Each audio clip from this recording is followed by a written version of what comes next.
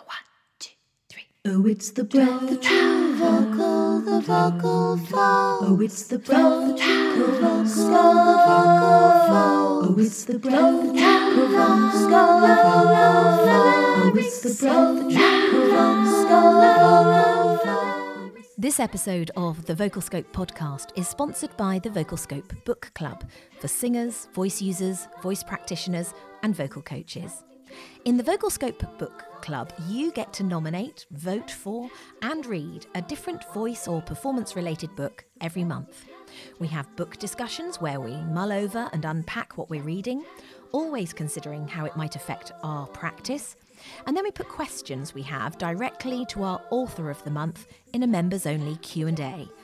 You can find out more about joining us via the link in the show notes or just search the Vocalscope Book Club.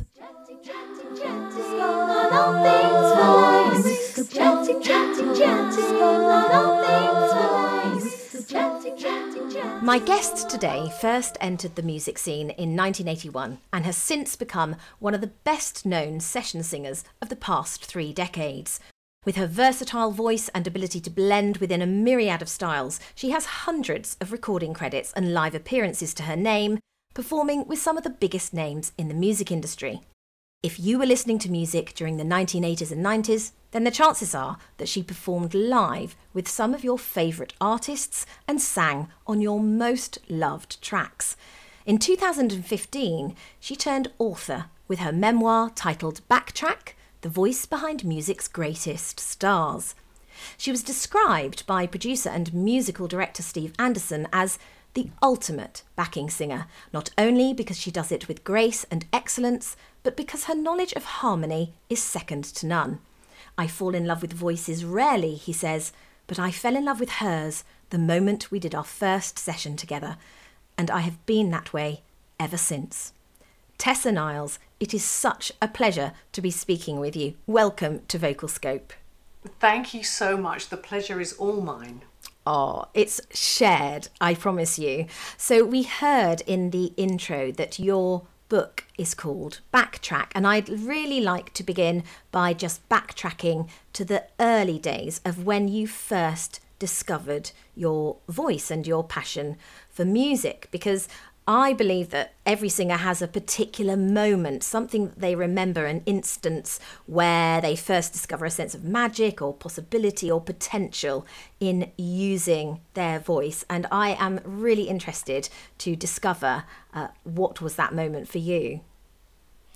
Well, it's actually fascinating you ask that, because in my book I write that I was inspired by what I heard, my older brother and sister's record collection, as so many of us I'm sure did.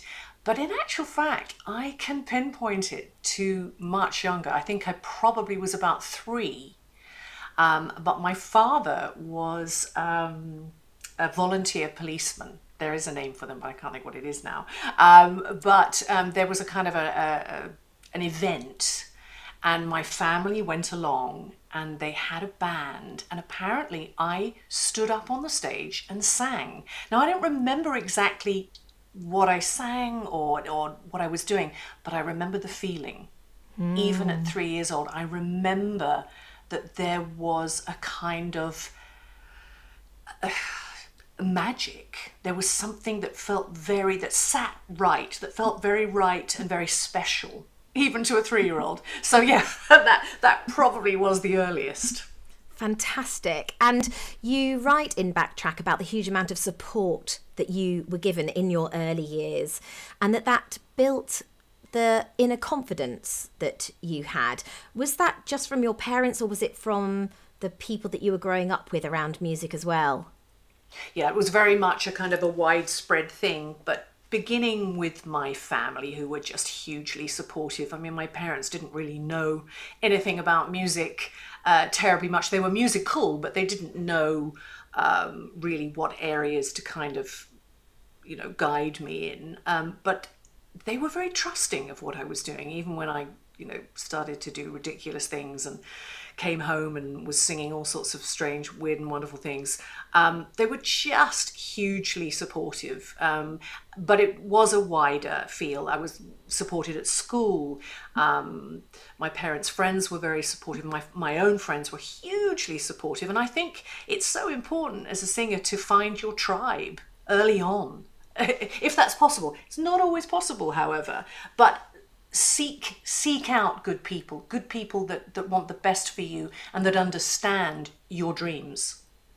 And talk to us about the people that were really key in supporting you and leading you to those first opportunities that allowed you to break into session singing. That would have to be really my brother's best mate. So I have a brother who's 4 years older than me, and he had a friend who was a musician, and he and my brother built a kind of small recording studio, very, very sort of small scale, in this chap Paul Hughes's bedroom. And so I used to pop down after school, and Paul trained my ear, I suppose. Even at a young age, he was very, very into groups like the Carpenters and the Eagles and all of those great harmony groups. And we would do little mock-up versions of these tracks, covers, if you like, kind of early covers. And he just was my mentor, even though I was, probably about 12. He just, and I was so hooked. I didn't want to do anything else. I mean, academia took a back seat. Not that it was ever prominent in my life, sadly, but it was definitely music all the way then for me. So he was a huge influence for me, and he actually signed a publishing deal with a very small company, and I used to go down to a studio that he was affiliated with, all very sort of small scale, but I would do sessions after school. I would literally turn up in my school uniform and back the local artists and make a few shillings, and I just thought I'd made it. And then you did. and then I did. Series of interesting events. But, it's quite extraordinary. I think one of the wonderful things about the alchemy of life and the strangeness, you never know where opportunities are going to present themselves, was that I was very fortunate to meet someone who became my first husband. And again, he championed me. He promoted me, he pushed me forward. I had to prove myself over and above being his girlfriend at the time and then wife, as one does. It's not enough just to know people and be connected. But without those early opportunities, without that luck, if you like, and without people believing in you, it's tough to make it without that kind of tribe around you. And so talk to us about how you then got your really big break, because there's a very significant meeting, isn't there, that led really to the rest of your career? Yes, well, there were a couple. I'm wondering which one you're referring to. Give me a clue. I mean, I wouldn't want to arrest you or anything. Oh, yeah, no, quite. I'm with you. Yes, I'm with you. So I was actually kind of sitting in my living room wondering about the next step of my career. I had joined a jazz funk outfit combo, and who were excellent, a band called Morrissey Mullen, and they were kind of big in the 80s, and again in a kind of low-key way, in more of the jazz field, I think. And again, I was singing with them a few times a week, and I pretty much thought I was a big deal at that point. For me, that was making it. It was fantastic. I was performing to 150 people a night and learning my craft, if you like. I was very, very happy. But then I got this call.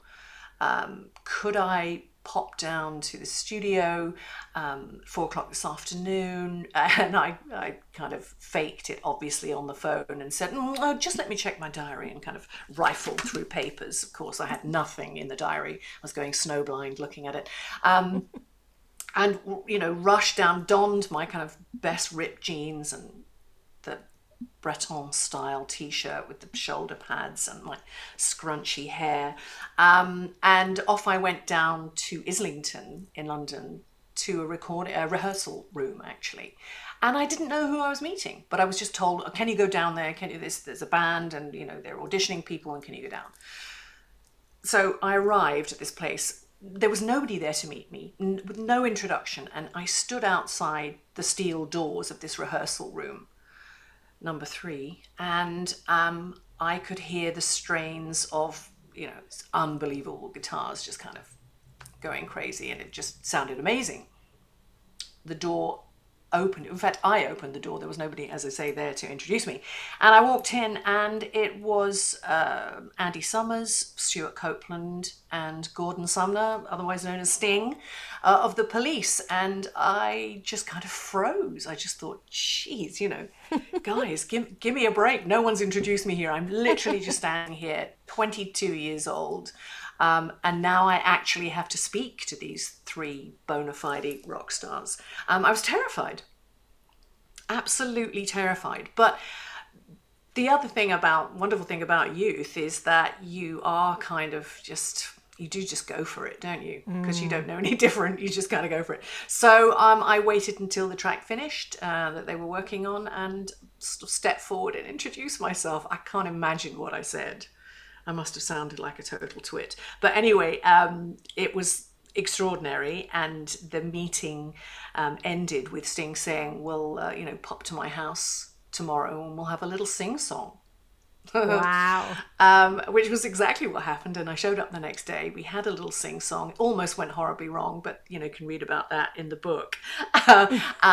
But 5 days later, I kid you not. So yeah, that week I'd sung in front of 150 people at the Bull and Gate in Kentish Town. And the following week, I was playing to 40,000 people in Shea Stadium. Phenomenal. I mean, talk about baptism by fire. I mean, it literally went from 150 to that many people. It was extraordinary. And the roller coaster kind of began from there, really.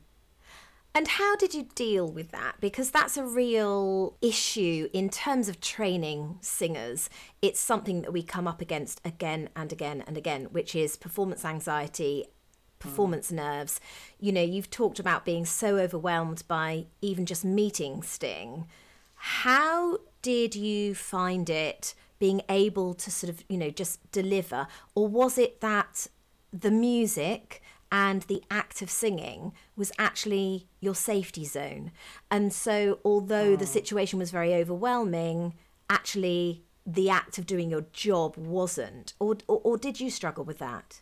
No, that's a very good way of describing it. I think you're right. I think the fact that I was confident with my singing, I knew what to do. I knew I could do the job. I mean, outside of the fact that I had to learn an entire catalogue of songs in a short time, but that was fun. That was so exciting. That was the most exciting thing. So it's very interesting you articulate it in that way, because that's exactly what it was. I knew that I could do the job. I was unfamiliar with the kind of grandiousness of rock stardom. I mean, we were in private planes and we had limos, and it was the full-on rock and roll experience. And I was ready for that. I was nervous of that, but I was ready for it. And of course, the adrenaline was just immense. And the idea, I mean, these guys were, I think, Every Breath You Take was at the top of the charts. I mean, they were number 1. So they were the hottest band in the world. And I just went along with it. I was so excited. And I didn't overthink it either. I really didn't. I thought, wow, this is an opportunity. I'm just going to grab it with both hands. That's fantastic that you were able to do that in such an overwhelming scenario. And there are other sort of very particular skills, aren't there, required for backing singing. Let's talk about those, because our listenership, we're being listened to by singing teachers, by vocal coaches, by singers that are in training at the moment. And I think that you are able to give our listeners some really valuable insights into that side of the industry, what skills are required and what skills maybe you had or had to develop just learning on the job. Yeah, it's okay, and here comes the bombshell. I had no training. That's amazing, isn't it? None. It's extraordinary now I think about it. Both my daughters have had extensive vocal training, and they are great singers because of that training. I mean, they had a natural talent, but their training has just been extraordinary. And I often say to them, I wish I'd had that kind of training because I would have been a better singer. And they question that. They say, well, yeah, but Mum, you had other skills and you developed so naturally. And they're right, I did. As I say, I had a very good kind of ear for things. Harmonies were my bag. So, being a backing singer always sat incredibly comfortably with me. However, I wasn't prepared for the type of singing that I was asked to do. So Sting has a particular vocal style. He uses a lot of falsetto, or he did in those days. And it was always full on, and he used minimal vibrato, which was an absolute killer, actually. And I struggled with long term on the tour because he wanted the singers to sing at full tilt with very little vibrato. In fact, he said no vibrato. He wanted three stings, as it were. And that was hard because, vibrato is such a comfortable place. You know better than I do that, the technology of it and why it probably protects the voice. I had no clue, of course, and still don't know a lot about the voice, and I'd love to know more. But in those days, it was just a question of throwing yourself in, learning on the job, and doing it. I'd say one of the most important skills as a session singer or a backing singer is being able to do your job and work at it with very little instruction, particularly in rock and roll. And the reason I say that is because these guys do not want to sit down in a kumbaya situation, in an acoustic way, and teach you the parts. They expect you to know them. So I really did kind of have to use my own smarts, I suppose, about it. But I struggled with my voice towards the end of the tour. That Synchronicity tour was about 6 months long. And at the end of 6 months, I had no voice left. And that was scary. That was very, very scary. It came back and I didn't have nodules and I hadn't done any long-term damage, but it was very, very scary. And if I had training, I never used to warm up. Ever. Yes. Decades of singing without warming up. How did I do that? I have no idea. It sounds... yes. It's quite amazing that I didn't have more problems. I consider myself extraordinarily lucky that I didn't. But it also sounds to me like you had such an understanding of your instrument and such an intimate relationship with it that you were able to manage it, thank goodness, really safely. And it was only when you were being asked to sing outside of what you found, natural and easy, that then you came across an issue. And so I think it's really just testament to your intimate relationship with your voice and how relaxed and natural it was for you. Yes, I think you're probably right about that. But long term, I would have done enormous damage. Yes. So probably now, if I were asked to sing like that, I would refuse because I wouldn't be able to do it and sustain it. And I would be too worried about. But I think in those days, certainly faced with that particular situation, I wasn't going to say no to anything, as it were. And did you read music? Were you ever presented with dots, or was it always that you were picking up on the vibe and you were listening to the music and then you were making vocal suggestions? How was the creativity of of the creation of the track, because something that you talk about it very much in your book is about the fact that, you know, a backing singer or a session singer, they're not just a little added extra on the end. They can actually really make a whole track come alive, and their part is absolutely crucial.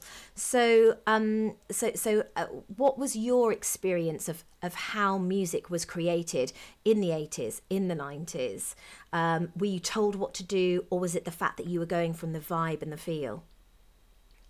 I think anything to do with live work with rock and roll, it was always about feeling your way and the feel, and it being extremely organic most of the time.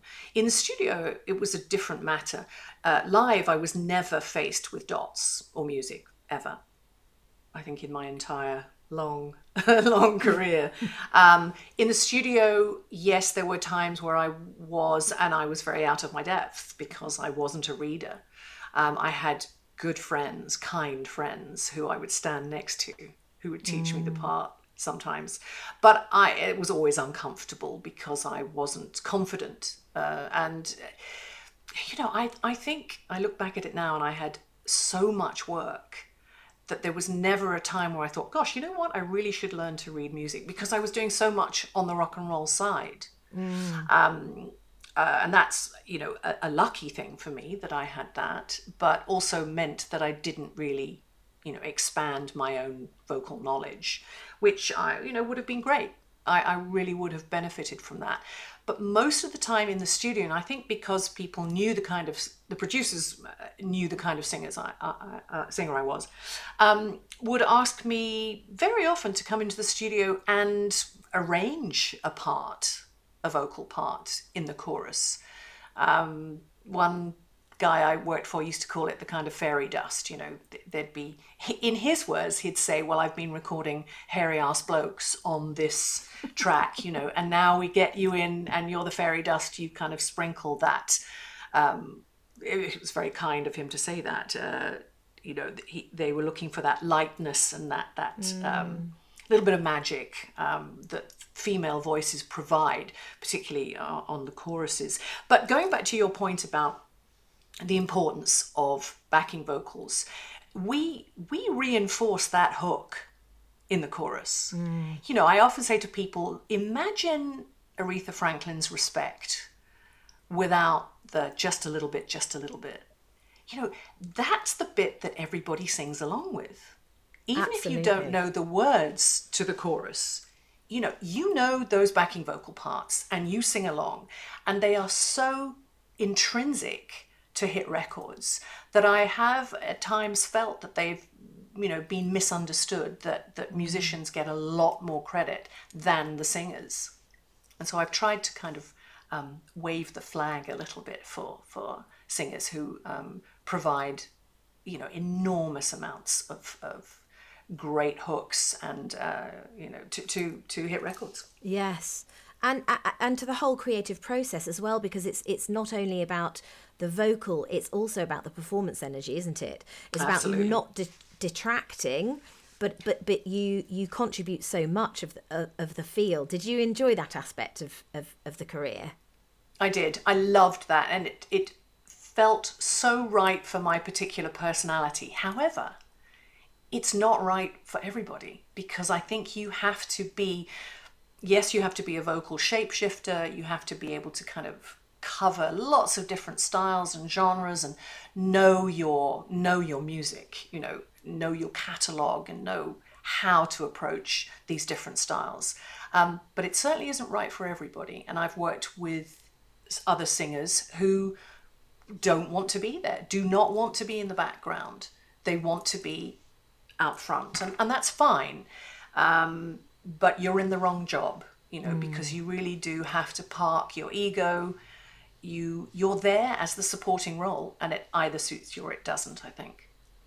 And talk to us a little bit about your personal feelings about having a solo career, because you wandered into it, or were maybe led into it, should I say, and it felt like a direction you didn't want to go in, didn't it? Talk to us about that. It's a great question, Juliet. And I think I thought I wanted to be an artist. I think it felt like that was the progression for any singer, was at that time, was to dip a toe in to the artist field. However, I lacked the drive and that kind of absolute laser focus that you need to have as an artist. I just didn't have it. I didn't. I made records. I was very fortunate. I made solo records. I wrote with people. I worked with great producers. But there was always something missing, and the element missing was me and my drive and ambition.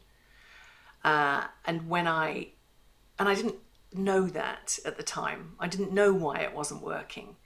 But once I started to get more work as a session singer and become known, I realized that that was my superpower.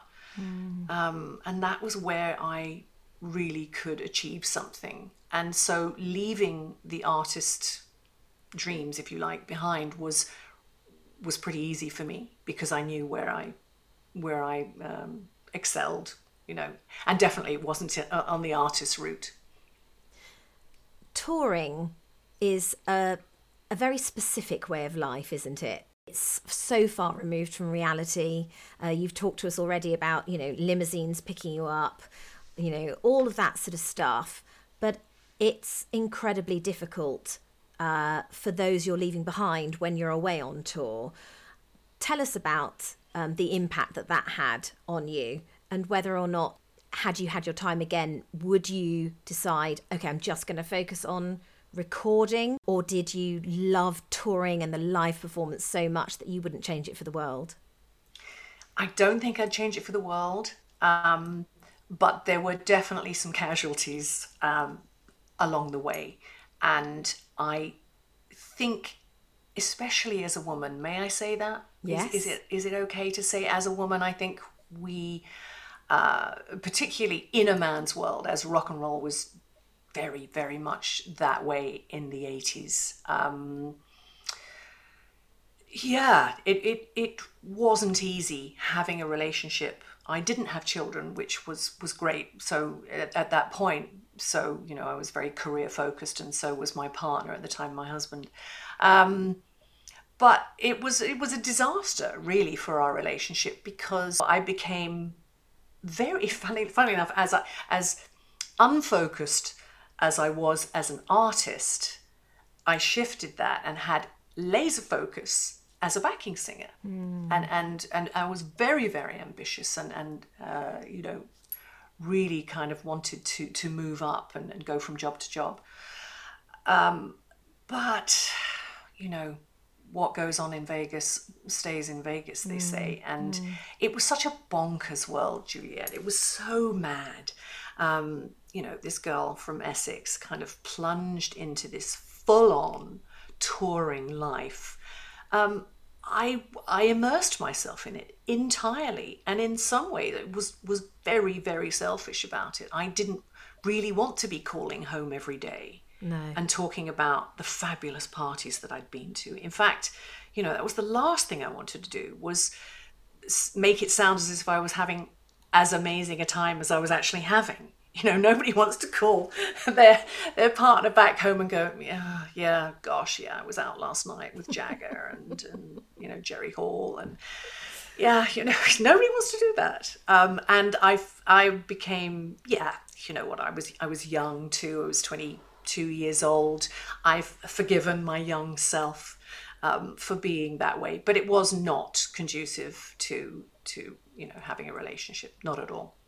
And sadly, the relationship fell apart.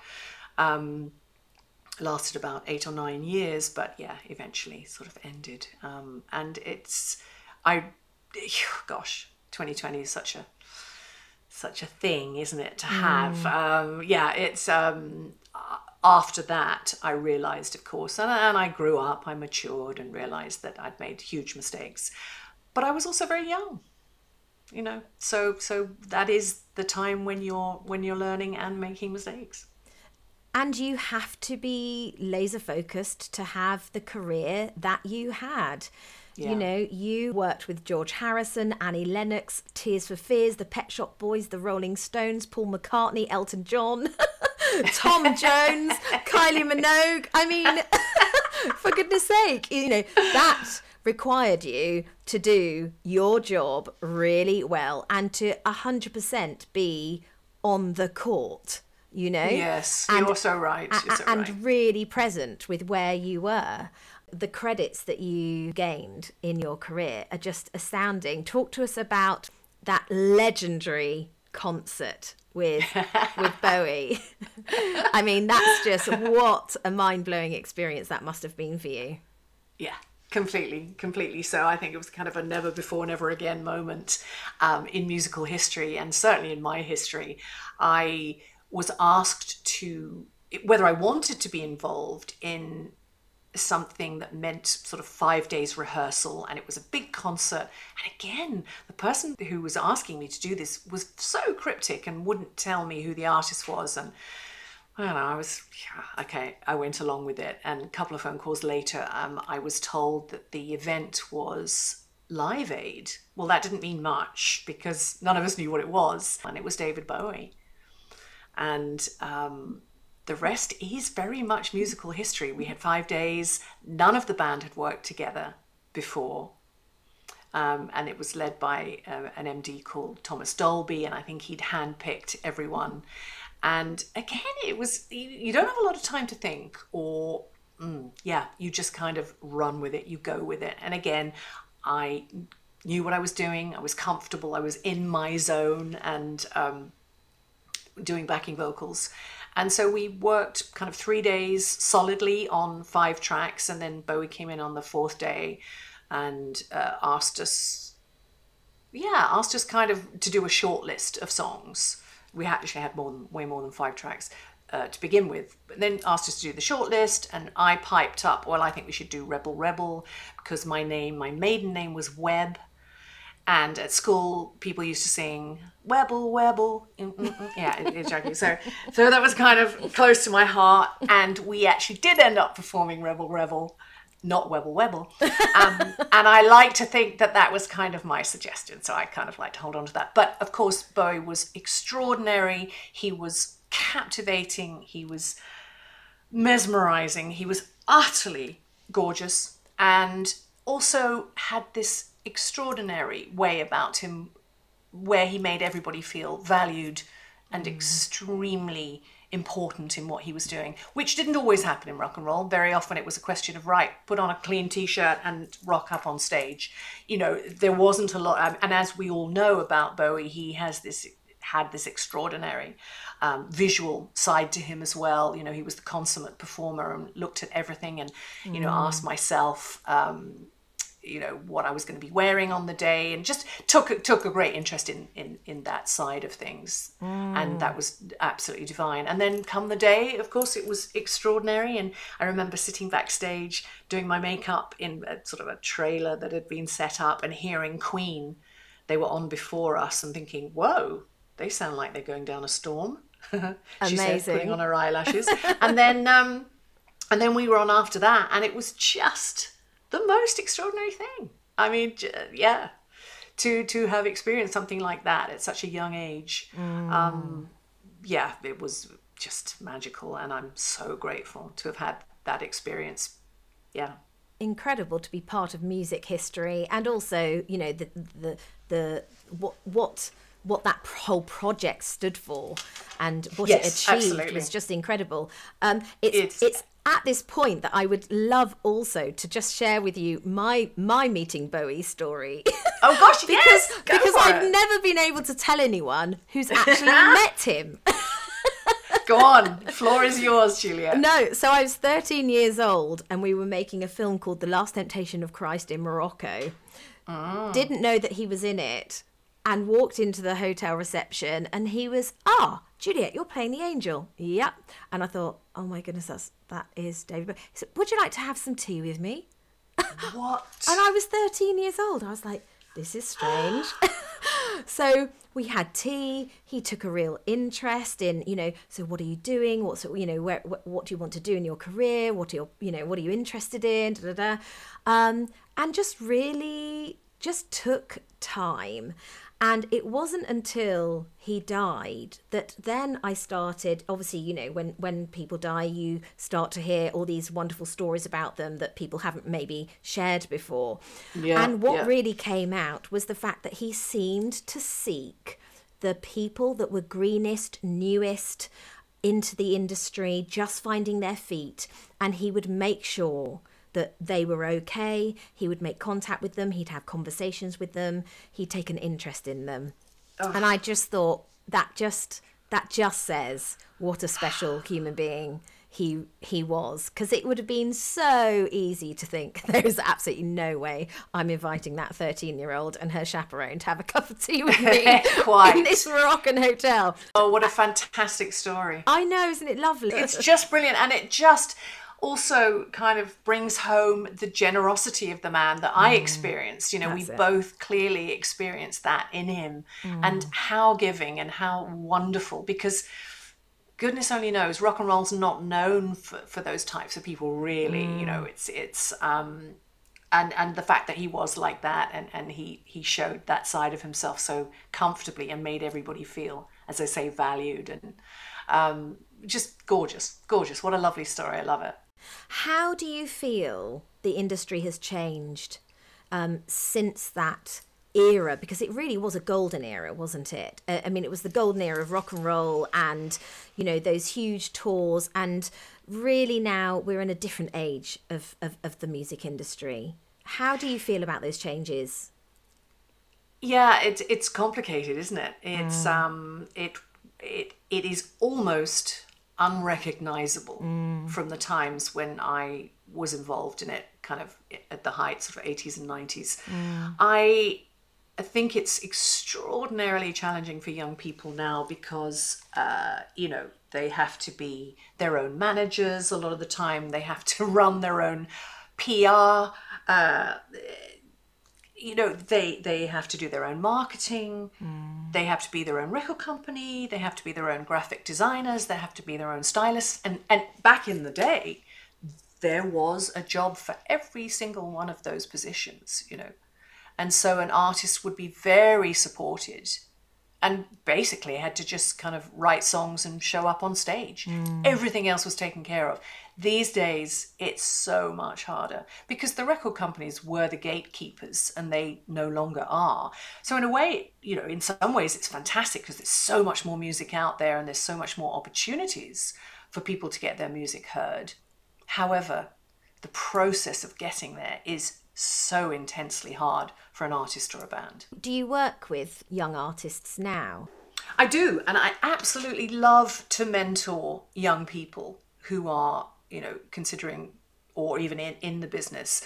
What I don't do, which I think some people are quite disappointed about, is that obviously I'm not a vocal coach, so I don't give them any kind of vocal training because I'm not equipped to do that. But what I think possibly they need more from me are life skills and experiences that I can share with them that are relevant to them, and also that will help them with resilience, because I think it's incredibly hard and you have to toughen yourself up to have a career as an artist and also as a session singer. I'm not even sure that a lot of people can now sustain a career as a session singer. I think you probably have to have a side hustle and do lots of other things as well. And I love to dig in to the psychology of it. I mean, I'm obviously not qualified in that sense, but I do think I can help young people with insights and things that perhaps they haven't thought about. They probably had a great deal of help with their music and perhaps even vocal training, hopefully vocal training. But I think from me, as I say, I can give them different skills and different insights, and love doing that. Incredible. All my guests are asked the same question. If there was an artist that you wanted everybody to listen to, one artist and a particular song, which is your favourite voice, your favourite artist, what would you choose? And you're allowed as long as you like to think about it. I can cut out the silence. Well, I do have a kind of a... I think it resonates for me because of the people that I was inspired by, the singers that I listened to when I was growing up. And that hasn't changed. I'm still inspired by them. You know, just I still love to listen to their... in fact, I prefer the older stuff rather than any of the newer stuff that they're trying to do. So kind of from that back catalogue of mine, I would have to say the standout artist for me will always be Stevie Wonder. Oh, wow. Because he meant so much to me, and I you know, I consider him a luminary, and I think he's influenced so many other singers and artists, and he's just a flawless artist. And that the albums that he produced back in the day, perhaps back in the sort of late 70s, throughout the 80s, were just extraordinary for me. And one of the reasons I think I do what I do is because of him. So definitely Stevie Wonder, without question. But then there are so many extraordinary female vocalists, you know, that I revere. I was a huge fan of Karen Carpenter. I thought that Carpenter sound, of course, the harmonies were the thing that kind of grabbed me and pulled me in, and I adored. I loved, there was a guy called Sergio Mendes, and he had these great girls that sang with him, and I loved them. I loved Stevie's backing singers who were, there's a thread here, isn't there? It was always the backing vocals I listened to. So there, Stevie had a backing band called Wonder Love, and the singers with him were just extraordinary. As a band, I love Steely Dan. Kind of, I love the musicality. Nowadays, there's some amazing artists like that. Vocally, I think Ariana Grande is extraordinary. Who else do I listen to? I think Adele is extraordinary. She's a wonderful interpreter of songs. She's a real storyteller through her songs, and I think that's what draws so many of us in. But it's funny. When I was younger, it was all about, you know, were you technically a fantastic singer?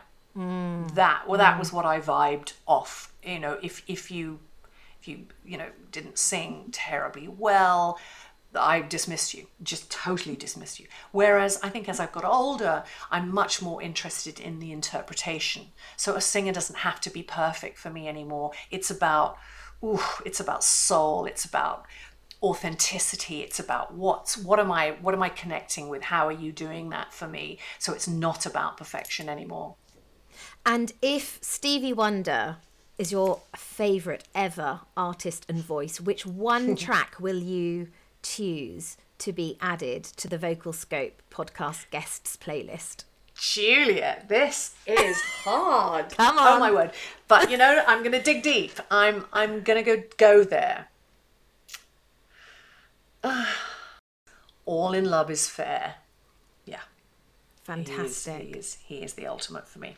Well, that track will be added to the Vocal Scope podcast guest playlist.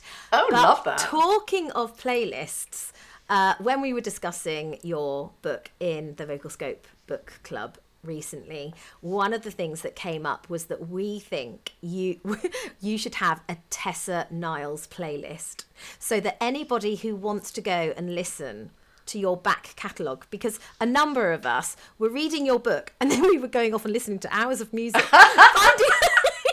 finding all the tracks that you were on, going, you know, including the Duran Duran. That's so funny. Yeah, all those moments. So we think that you need your own playlist. Are you up for that? Are you up for creating one? Now it's funny you should say that, because I actually do have one. Yes, do you? I do, and I'm just trying to find it now. We are going to link to that in the show notes as well. There you go. For everyone. There you go. Absolutely. Fantastic. There are some good ones on there, and probably some unexpected ones, maybe I didn't even mention in the book. But there's some nice ones that you might have fun listening to. Oh, that is so great. So yeah, thank you so much for our conversation today. Thank you for, you know, the insights into the whole world of being a backing singer and a session singer, for your book that opens our eyes and ears to that world, and for really, you know, giving backing singers a voice. It's so needed in the industry, and the public need to understand, you know, that the audience, the listeners need to understand more, I think, about the importance of the work that you do.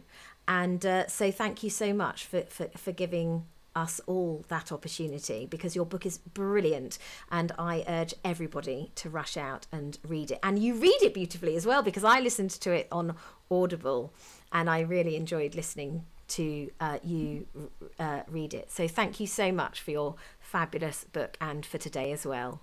Well, thank you for asking me. It's been an absolute pleasure. Thank you, Juliet.